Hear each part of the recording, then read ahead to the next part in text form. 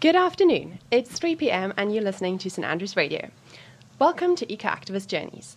My name is Leah Wyman and I'm a third-year student at the University of St Andrews studying Sustainable Development and International Relations. Today I'm joined by Stephen Gaethens, who is a Scottish National Party politician and Member of Parliament for North East 5. He's also Vice Chair of the UK All-Party Parliamentary Group for Climate Change Group, and he's been very supportive of our climate strikes here in St Andrews. So, I'm very happy to have you. We are very happy to have you here today, Stephen. Welcome, and Thank you for having me along. Yeah, so let's just start a little bit personal. You know, how did you get into what drives your commitment to climate action? I think climate action is something that should be personal for all of us, actually. I know we can talk about the high politics, but something that's personal to us all. I was quite lucky in a way in that my grandparents, who were from Aberdeen, were very into environmentalism and sustainability. Or were my parents, in particular, my mum. So I've been really lucky in that it's something that has always been a part of life. Because I'm a big believer, although there's so much Parliament can and should be doing, and we can talk about that, climate action is about what we do as individuals as well. So what do you think, what you'd like to see happen on like a national, like international level, like UK and Scotland in terms of climate action? So the first thing I would have liked to have seen is I've been consumed by the Brexit debate over the past 4 years. And I keep thinking, you know, when we're about to spend... We've just spent £100 million on a Brexit PR campaign over the past couple of months. The government spent £4.5 billion on no deal alone, something like £3 million for every constituency. What we could have done if we'd had the time, the political focus, all the different things, and we'd spent that on climate action instead. Yeah, and it's actually quite shocking to see because it's always about talking about, we don't have the money for climate action, but then there's money for everything else. And with a climate emergency, you know, really wondering why is that way, you know? So, and I think that the £100 million on a PR campaign, and actually I put down some questions in Parliament saying, and this is a PR campaign. I'm not against governments on occasion having PR campaigns to make people aware of things. You know, they do it for the winter flu crisis. They do it for public health reasons. And I asked them, how much money have you put into a climate emergency, climate action public fund? And they couldn't tell me. But they've put £100 million into a Brexit one that never happened because it's the 1st November today. And thankfully, we're all still members of the European Union.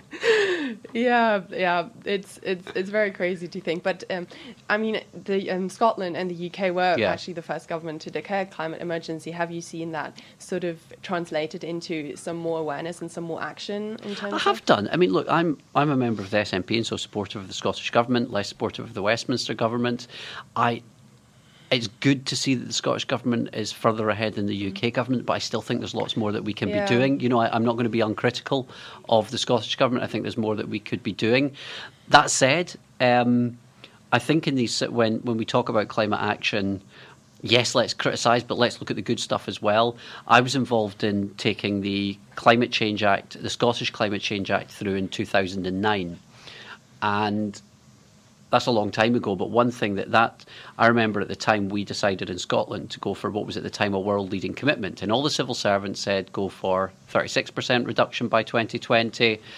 And some of the NGO community were arguing no, 42% by 2020, which all the officials were saying is unachievable.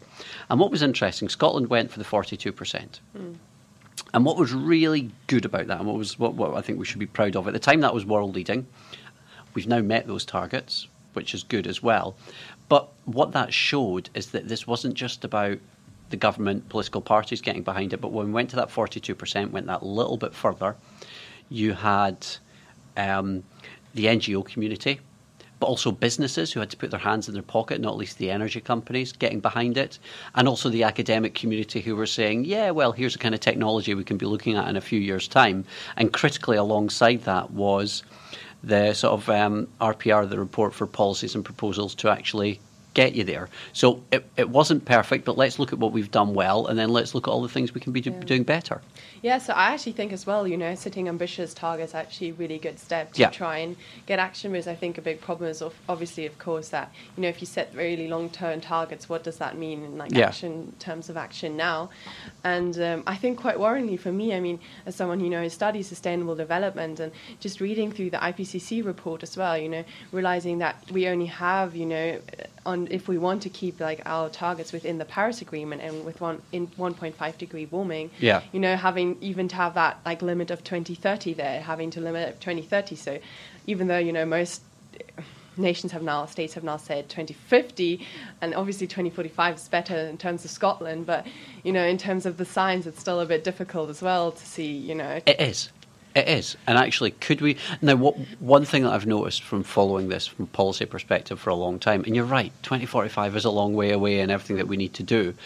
I remember when we set up the 42% by 2020, everybody told us it couldn't be done.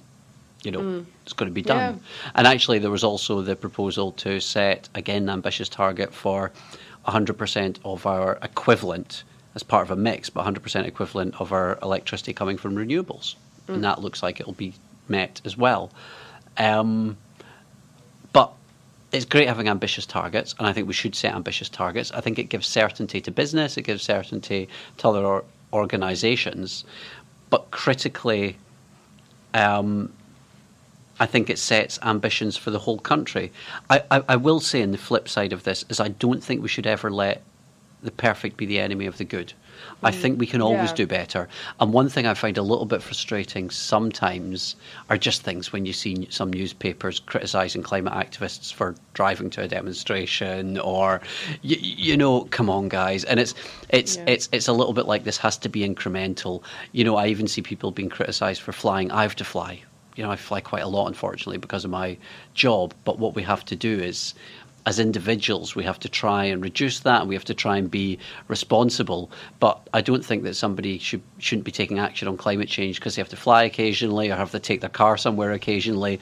This is about being incremental. This is about overall. Let's not make the perfect the enemy of the good. And I think there's a danger in that on occasion. Yeah, I guess it's also it's difficult, but then at the one side you don't.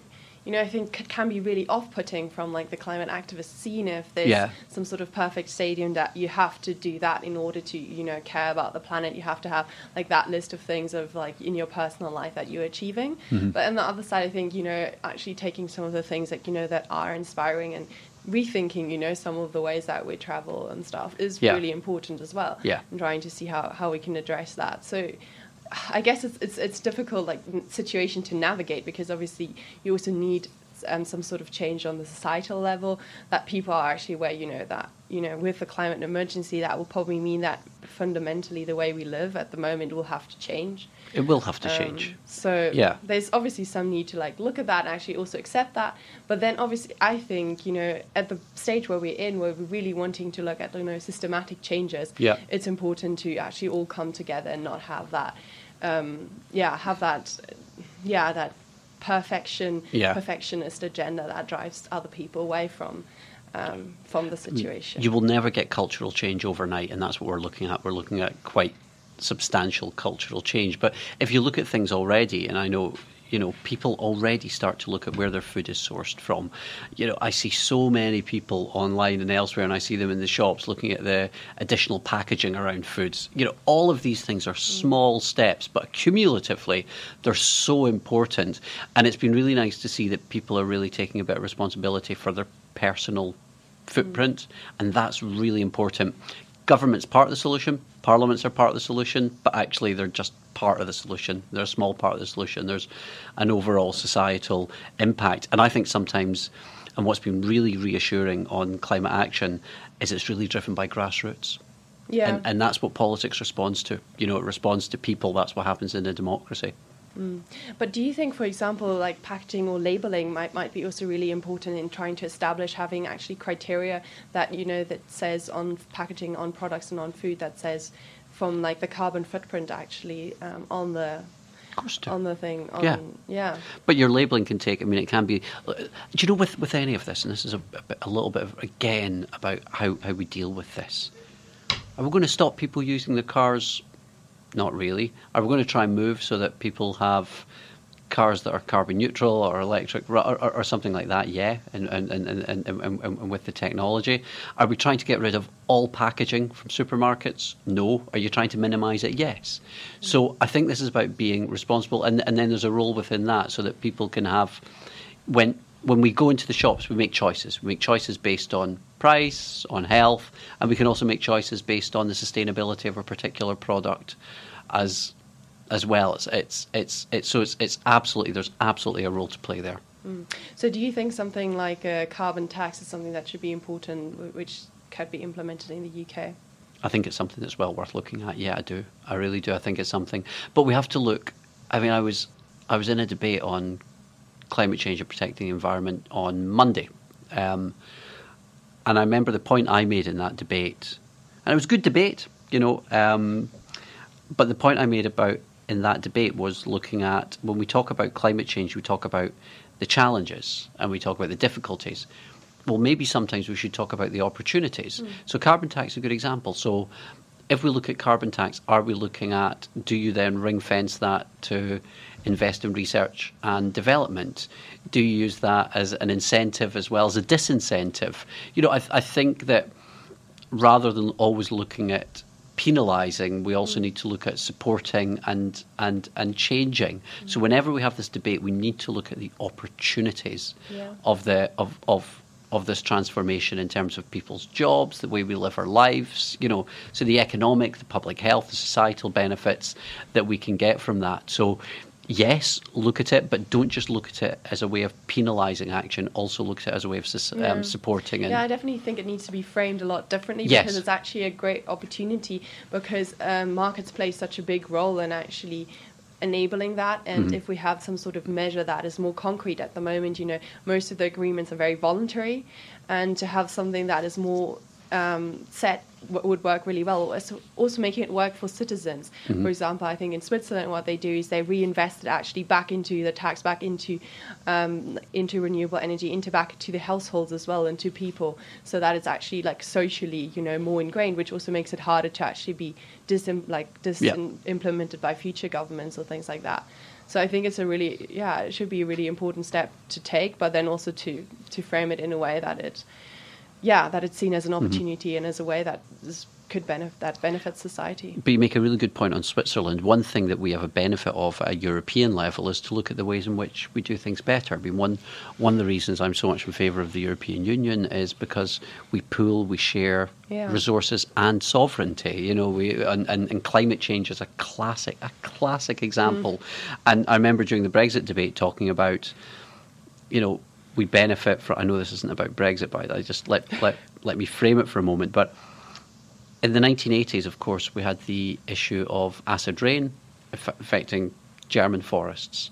The EU comes in, and the quality of the air is better than it was in the 1980s as a direct result of states pooling together. To say, right, we have to do this, but if Germany improves its air quality, but the Netherlands doesn't, or Austria doesn't, or the UK doesn't, then that's not much use, because we share this environment together. And now, as a direct consequence, we benefit every moment that we're alive from that particular directive. And it was a really dull one and all the rest of it, but it's important. It's really important. So do you have a sort of action plan that is being set in place in Scotland or in the UK further? Well, the Scottish Government does. So one thing that I had to say, and I'm not part of the Scottish Government, so just as that, but I know when the Scottish Government put forward its report for policies and looking at different things, and in there you've got some challenging decisions. One of them was to give local authorities the power to charge for car parking, which was something that a lot of parties decided they were against recently. But that was one of the more difficult decisions that you have to make, but also includes local authorities critically. So that's part of the package of measures that you need to introduce if you're going to just reach your 2045 targets, never mind try and bring them forward or anything like that. I do think in Scotland we've done well recently on renewables and on the electricity side, but obviously electricity in terms of our carbon footprint is only a part of it. We've still got a long way to go in terms of transport and heat as well. Heat we're doing better on, but transport's a big one that we still need to crack, as is heat. But again, this isn't just about carbon. If you can get better energy efficiency, you reduce fuel poverty. So these are areas that are overlapping, and you have to look at the different ways that you can tackle that you get dual benefits from some of your investments in these areas. Yeah, so I mean, what would you say personally? What would you like to bring to help to bring to the table within Scotland to help meet the climate targets? I think Scotland's got a big opportunity in terms of renewables. So, for example, on tidal power, Scotland's got 25% of Europe's tidal power. A huge resource. Now, we've not cracked it yet, but tidal power can give you a base load, because for hundreds of thousands of years to come, we know when the tides go out and when they come back in, and that gives you your base load. But we've not quite cracked the technology. There's some fantastic companies out there who've started and doing good stuff. But the great thing about cracking the technology is that then you can go and sell that technology throughout the world. It's always been a frustration of mine for those who want to invest in nuclear power, and I'm not really in favour of nuclear power. But you're spending billions and billions and billions of pounds on, say, one unit, and you're using somebody else's technology. In Scotland, we're ahead of the game. If we crack the technology, how great would that be for people that are coming through? How great would that be for some of the graduates who come to St Andrews or in Edinburgh or in Dundee or whatever, if we were able to do it in our universities here, and also keep this fantastic talent that we've got here from throughout the world staying here, and it's so. I think the electricity sector is one that's particularly exciting. I guess my next question would be, what to Stephen Gethin's would be, what do you think, has been your biggest step? Think has been the biggest step in the right direction in terms of climate action, but then also on the flip side, what do you think has been the greatest disappointment that you've seen? In terms of climate action. Was the 2009 Act, which got us up to now 2020, and obviously we've got a lot more to do. I think the renewables policy, taking that big bold step of 100% equivalent of electricity, was important, that I mentioned earlier on. 10 years ago, these were really brave steps. People didn't think that it was possible. So the Scottish Government took a huge amount of criticism for taking some of these steps from some quarters. On the other hand, I think transport still disappoints. And one of my biggest regrets, in a way, high-speed rail that the UK government is spending a lot of money on, fine. But I have to say, shaving 20 minutes or 15 minutes off the railways from London to Birmingham, just think what we could have done if we'd built it in the other direction. So the business case for high-speed rail was always much, much, much better if you got as far as Edinburgh. I'd love it to go to Lookers, of course, in due course, but let's say you went to Edinburgh, and then at that point you reach the reduction in times. Let's say you bring the train journey down to 2.5, 3 hours, it becomes longer to fly. And so you really, it really takes more people off the planes. And also, the most difficult bit of a high-speed rail journey is, in terms of the construction, is getting out of London. So if you'd built it from, let's say we'd done it the other way around, because it's so centralised in the UK sometimes, everything's got to be from London. Well, what about if we'd started in Edinburgh or Glasgow? Or being very selfishly, what if we'd started in Lookers? But I'm not sure I'd get that past. But anyway. Yeah. And we've gone to London. And actually, that's something that I think would have made it. I think that's a big missed opportunity. Yeah, and I think especially, I think flight-wise, local flights should really something that should be challenged, in the sense that, it could be such an opportunity, especially to travel for example, from Lookers down to London per train, if that was at a more reasonable price, and would as well be quicker, than flying. That would be so much.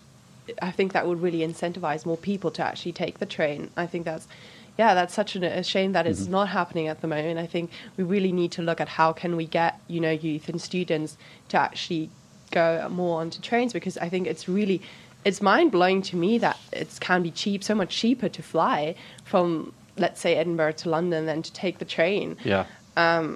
So my biggest guilt is that I fly more often than I would like to. That said, there's a lot of stuff that I just wouldn't get to my work. I work in two places. I live near St Andrews, and this is a big part of my work here. But I also work down at Westminster in the House of Commons, and I often have to fly because to get me down in time for things, which wouldn't happen by train. Now that's something I know I've got to take away from this today and think about how can I do things better. But if we'd invested in high-speed rail, even from Edinburgh, I think it would make a big, big, big difference. Shaving an hour and a half off the journey from Edinburgh to London gets you a lot closer to making a meaningful difference than shaving 15 minutes off the journey from Birmingham to London. Nobody flies from Birmingham to London. But they do between Edinburgh and London. Yeah, definitely. And I think by doing things the other way around, and interestingly, the Scottish Government granted planning permission pretty much straight away for high-speed rail from Edinburgh to the border. And at the moment, they're still caught up with planning permission down in London and in the south of the UK, where, yes, it's much more heavily populated and therefore much more difficult to do. Yeah, so what do you think, do you think maybe, is there also a problem, with privatization with trains that could be challenged to how can we actually address to make it more, make it better for, more reasonable? What strikes me is if you look elsewhere in Europe, and we can all, one of the great things about being a member of the European Union is the way in which you learn from each other and, in different ways. And you see some of the nationalised railways around other European countries, which are much better run, they're cheaper for users, they're more effective, more efficient, all sorts of different areas. And if you look at high-speed rail around Italy, Germany, France, I talked earlier on about us using renewables technologies and selling them to the world if we crack them in Scotland. Well, in the same way, the French have done their best to export high-speed rail technology as well. And why not? They cracked it. Why not? So there are things that we can learn from each other. Not everybody needs to be good at everything. Yeah. But what do you think, for example, what do you think is the biggest challenge for political action on climate change? Because what is, I think, so frustrating for many is that obviously everyone's aware, there's a climate emergency, but it's just such a hesitancy to take really bold actions. Money, it's a big problem. When you've had a decade of austerity, that's peeling away at public services. We see it here in St Andrews that fundamentally decisions are made based on cost. We had that with the out-of-hours service when local NHS are having to think about. Now, I disagreed with them. I thought there were other ways that you could have done it, but let's park that for 1 minute. Cost. I mean, you've had a decade of Westminster austerity. That has an impact. And then when you come to talk about climate change, you need to invest. It's an investment. So there's that. Political will, if you look at it, has to be higher up on the agenda. I think we're getting there. I think people make a difference. I mean, look at the climate strike that you organised, and the others, and not just you, but let's look at that. I think that was 1,500 people in St Andrews turning out. It was extraordinary. It's making a difference. That makes a difference, and it pushes up. The politicians have to react to people and what they're saying. So it needs to be a bigger political priority, but something that we can all play a role in pushing it up the agenda. Yeah, but then, I mean, as you said at the beginning as well, then there's a question, obviously it's a question of cost, but then at some point you wonder how much cost actually goes into other things, such as Brexit or some sort of, political... £4.5 billion on a no-deal Brexit, £100 million on a PR campaign around leaving on the 31st of October. So, I mean, You're right, but that's about political priorities. Yeah. I would love it. Let's say we'd never heard of Brexit and we'd invested the same amount of time, effort and finances in the climate emergency as we have on this. I would have loved that. And I have to say, I'm the vice chair of the all-party group on climate change, work really closely with the Green MP, Caroline Lucas, and there are times we've really struggled to cut through with our work. We've really struggled to cut through. So, and I've been front and centre on talking about Brexit. I think it costs us too much money, it's not good, and it takes away from climate action as well. So,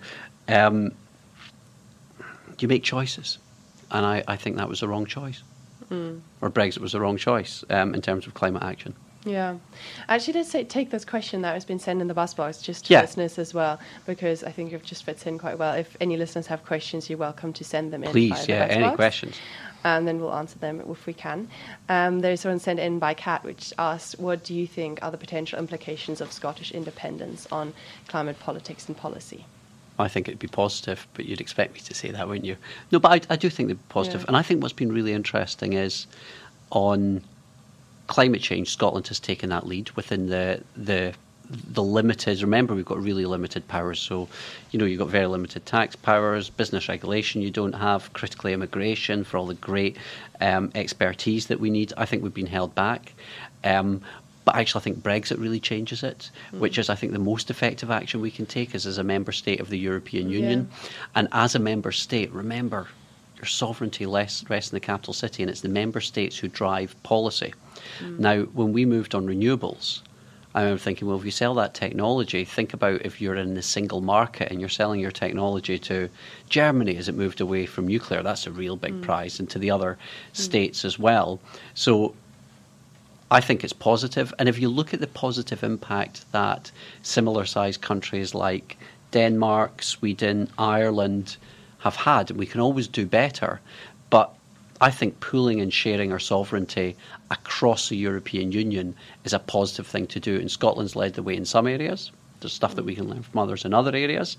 And I think that we'd have a really positive impact. And critically, given the way the UK is going at the moment, I think that Scotland can act as a bridge between the rest of the UK and the European Union, and hopefully encourage the UK to at least, and hopefully do better than the rest of the EU on climate policy. So I think it would be a positive. And I'll make this final point.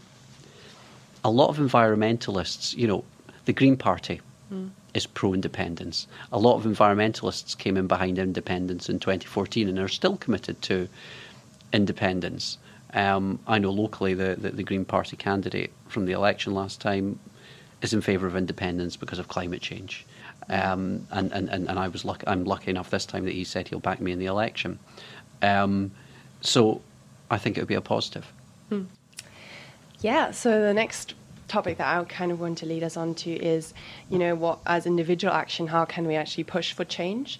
And there's another question in the buzzbox by Kat again, which I think leads quite nicely into it, which asks, what do you think of the climate action that's taking place here in St Andrews, and what do you think is the most effective way for us going forward to use our voices, as students and as citizens to push for change?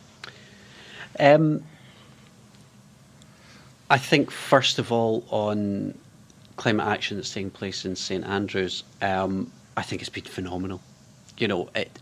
It was. I was so proud to come along and talk at the event and take part in the march. So proud of the climate strike and what you guys did. I was last year, and I thought last year was good. When I came along and we had 200 or 300 people. Yeah. Yeah, and then you come along this year and about 1,500. It was phenomenal to see the way it's grown. It was brilliant. So I think that's great. The one thing I would say, and this is always not a frustration, but I think it's part of life, is about keeping up the momentum. Yeah. Now, as somebody, let me take an issue that's entirely unrelated to this, the refugee crisis. 4 years ago, I remember talking about the refugee crisis and climate change, actually, in my maiden speech in Parliament. On the refugee crisis, there was also, you'll remember, the wee boy Lan who got washed up on shore, and there was a huge interest in it. And then it went away. And we need to maintain that interest, need to maintain, the refugee crisis is as serious as ever. The climate crisis is as serious as ever. And one of my biggest issues with it, and this is why it needs to be year on year, every day, is you have to keep up the momentum. So I would encourage everybody, first of all, in terms of an election, vote, make your voice heard. If this is important to you, make sure it's heard about. But, democracy doesn't begin and end at elections. Yeah. It has to be about ongoing action. It has to be about keeping up the momentum. If we think about it, so many things disappear off they disappear off the political agenda as soon as they've disappeared from the front page of the newspapers. So I think keeping up pressure on that. Yes, I think bringing pressure to bear on The university is important. You know, I think the university is overall doing okay, but it can do better. But also keeping up pressure on your local politicians, me included, and just reminding students that each of us has got a responsibility. That's the only way that cultural change will happen. I'll give you another example. A few years ago, and I'm sure my age now a wee bit, but I remember there was a huge campaign around don't drink and drive. You know, I'm just talking about the culture. And that was ultimately successful because of a government-run campaign. So I'm not equating them, please, I'm not equating them, but just as an illustration.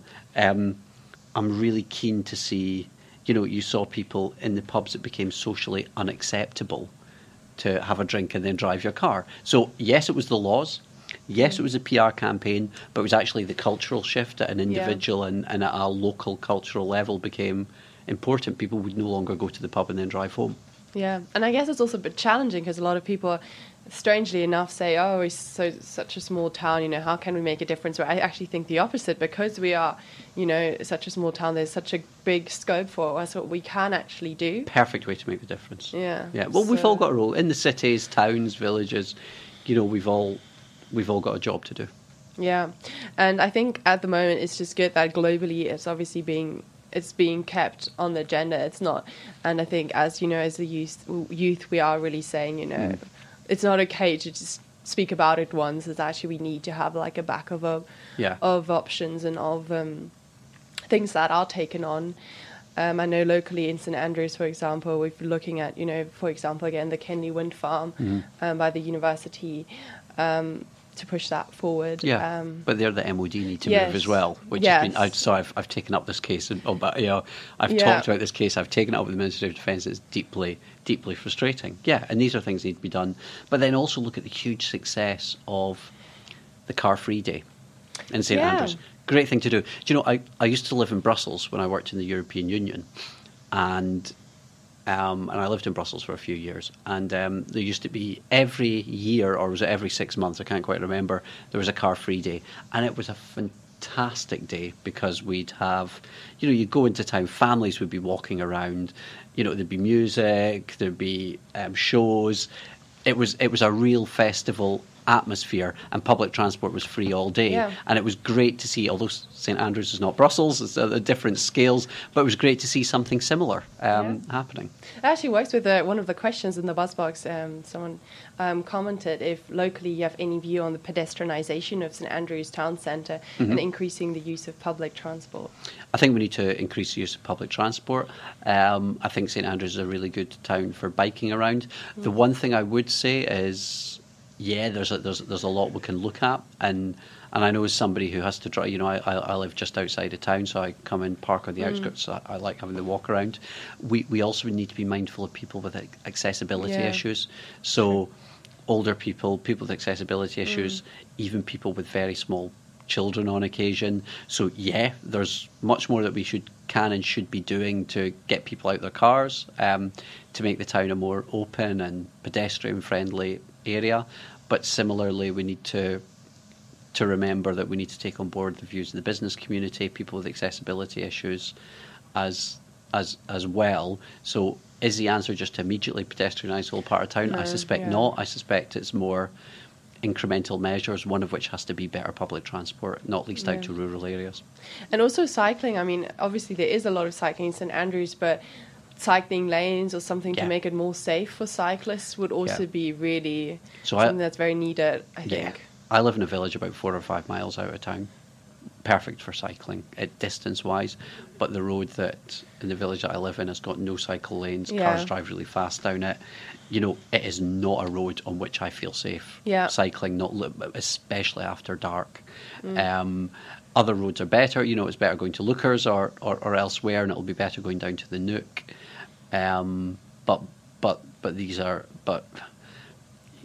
you know, we need to improve that kind of infrastructure as well. Yeah, I think in general the debate is it would be a lot, you know, it's just infrastructure, investing into infrastructure will be very important, I think, for addressing climate change and also making it, you know, something that is like actually better for society as a whole and as a response. But yeah, that's obviously a challenge as well. Kind of moving on to a little bit on, what's recently been happening with the strikes with Extinction Rebellion and with other climate strikes. For example, I think a big thing that has come through with Extinction Rebellion is that, politically it can be quite difficult to implement change just because of the short-term offices that people hold, and creating something like a citizens' assembly or something like that. I'm entirely in favour of a citizens' assembly. I think on this, on climate action, where you've got a whole range, because look, it's a bit, and this is the whole idea of a citizens' assembly, to take in different accounts. It's like, for somebody like me, just saying pedestrianised all of St Andrews, wouldn't make that much difference to me. But then if we think about people with accessibility issues, people who run small businesses, all these things, and there'll be things I've not thought about. And I'm not saying these are the wrong things to do, but the Citizens' Assembly gives you that broader range of views and things that we don't think about, and ideas, and positive ideas. So I think a Citizens' Assembly is something that can be really, really positive. That is something that should be looked at. But what do you think maybe of like Extinction Rebellion's demands or protests in general? I'm really sympathetic. I'm somebody who's been caught up with them a few times down in London, went to visit them when they were down in London. It's a climate emergency, isn't it? It's a climate emergency. It needs to go up the political agenda. Yeah. Now, I think sometimes they didn't get it entirely right. I think trying to stop the tube and stuff like that. But that said, overwhelmingly, the protests have been friendly, good-natured, decent. I mean, I've stopped and spoken to a number of the people who are protesting when I've been down in Westminster. And as somebody who has had a lot of abuse from pro-Brexit campaigners outside, they were much better behaved than some of the protesters that we get down there sometimes. Look, protest and direct action is part of our democratic process. And I think that these guys are raising attention to the biggest issue. Yeah. Right? And I make no apologies for that. This is the biggest political issue that we face today. Yeah. And I think what Extinction Rebellion is just quite good at actually saying is, this is actually so critical for our survival. And, is actually really, I think I get quite emotional when I hear about people actually putting down, their liberty and their, committing acts of like peaceful civil disobedience and sitting in the streets and saying, we actually need people to act. And I mean, it is quite justified to come from a point to say that nothing's been happening, so much been tried from a civil point of view, protests and letters and actually wanting to take it a step further. But yes, of course, obviously there are some things that, even as a social movement that could have gone a bit different. And I think also as a movement, probably learning from that as well. But yeah. Nobody's ever going to get it right. People are going to make mistakes. Like in my 4.5 years as a member of Parliament, you like to think you get it right all the time. You just don't, right? I've made plenty of mistakes. Things I should have done better. But overall, if this is a climate emergency, if this is the number one political issue, get it up on the agenda. Get it up. And it's getting there. And you notice it with people talking a lot more about it, committing to action about it. But it's still not the priority it should be. But let's say, for example, do you also think for like the role, what kind of role do you think like institutions and universities and business as well, do you think what kind of role do they have to play as well? Universities are in quite an unusual position because as well as being big employers with, universities are big. The biggest employer in my constituency, North East Fife, the biggest employer by some distance is the University of St Andrews, right? And I love having the university. I'm proud to be the MP for the university. I love the range of different skill sets. I love the diversity it brings us because it brings people from around the world. I love it. But it also brings a responsibility from the university. Yeah, and to be fair, I think the university recognise that. But that means leadership in tackling the climate emergency. I think the Gower Bridge development and trying to reduce carbon footprint has been great. But I think there's more they can do. But I think, to be fair to the university, I think they recognise that as well. So, and also as a leader in innovation, as a leader in intellectual thought development, the University of St Andrews, but also the other universities, are actually uniquely well placed. Yeah, and I mean, I think I guess the thing is, for us, especially if we're studying here, we're studying for a future, but we need to actually ensure that that future exists as well. And I think universities do actually also need to take a very strong public stance as well on that, and to say, we're educating people for a future, but we actually need to make sure that they have a future as well. And They do. What do you know? One thing I like about the university, many things I enjoy about being the MP for the university, but one of the things whenever I meet colleagues from the university and the management is, you mentioned earlier on, Leah, you mentioned that politicians take a short-term view sometimes of things, and you're right. The university's existed for 600 years. It thinks in terms of centuries. And I quite like that about the university. It takes a more long-term approach to things. This is the biggest challenge long-term. Yeah. This is the biggest challenge long-term. So maybe the challenge is creating, actual short-term steps, I guess. Yes. Now, Yeah. And how to, because one of the things I think that, with the Scottish Government setting the 2045 target, or when we set the 2020 target, is I think these long-term steps and long-term goals are really important. But actually, the hard work is not setting the targets long-term. The hard work is how you take the day-to-day steps to get there. Yeah. So what do you think, as citizens or as students, what can we actually do to push for change and create change? Vote. Keep up the pressure on your elected representatives or those who seek to be elected representatives. But keep this going day and daily. Keep up the protests. Keep up the pressure on, Also, it's not just about and use your financial muscle. Look how important students are financially. You might not feel like you're important financially when you're checking out your bank account every month, but collectively, it's important. Yeah. What do businesses react to? They react to what their customer wants. If their customer wants to know that their produce has, let's take food. Is it locally produced, minimum carbon footprint, minimum packaging food, and that's how you're going to spend? They'll react. Tesco's. So many. I keep seeing students there. How often have you pestered Tesco over their carbon footprint? Yeah.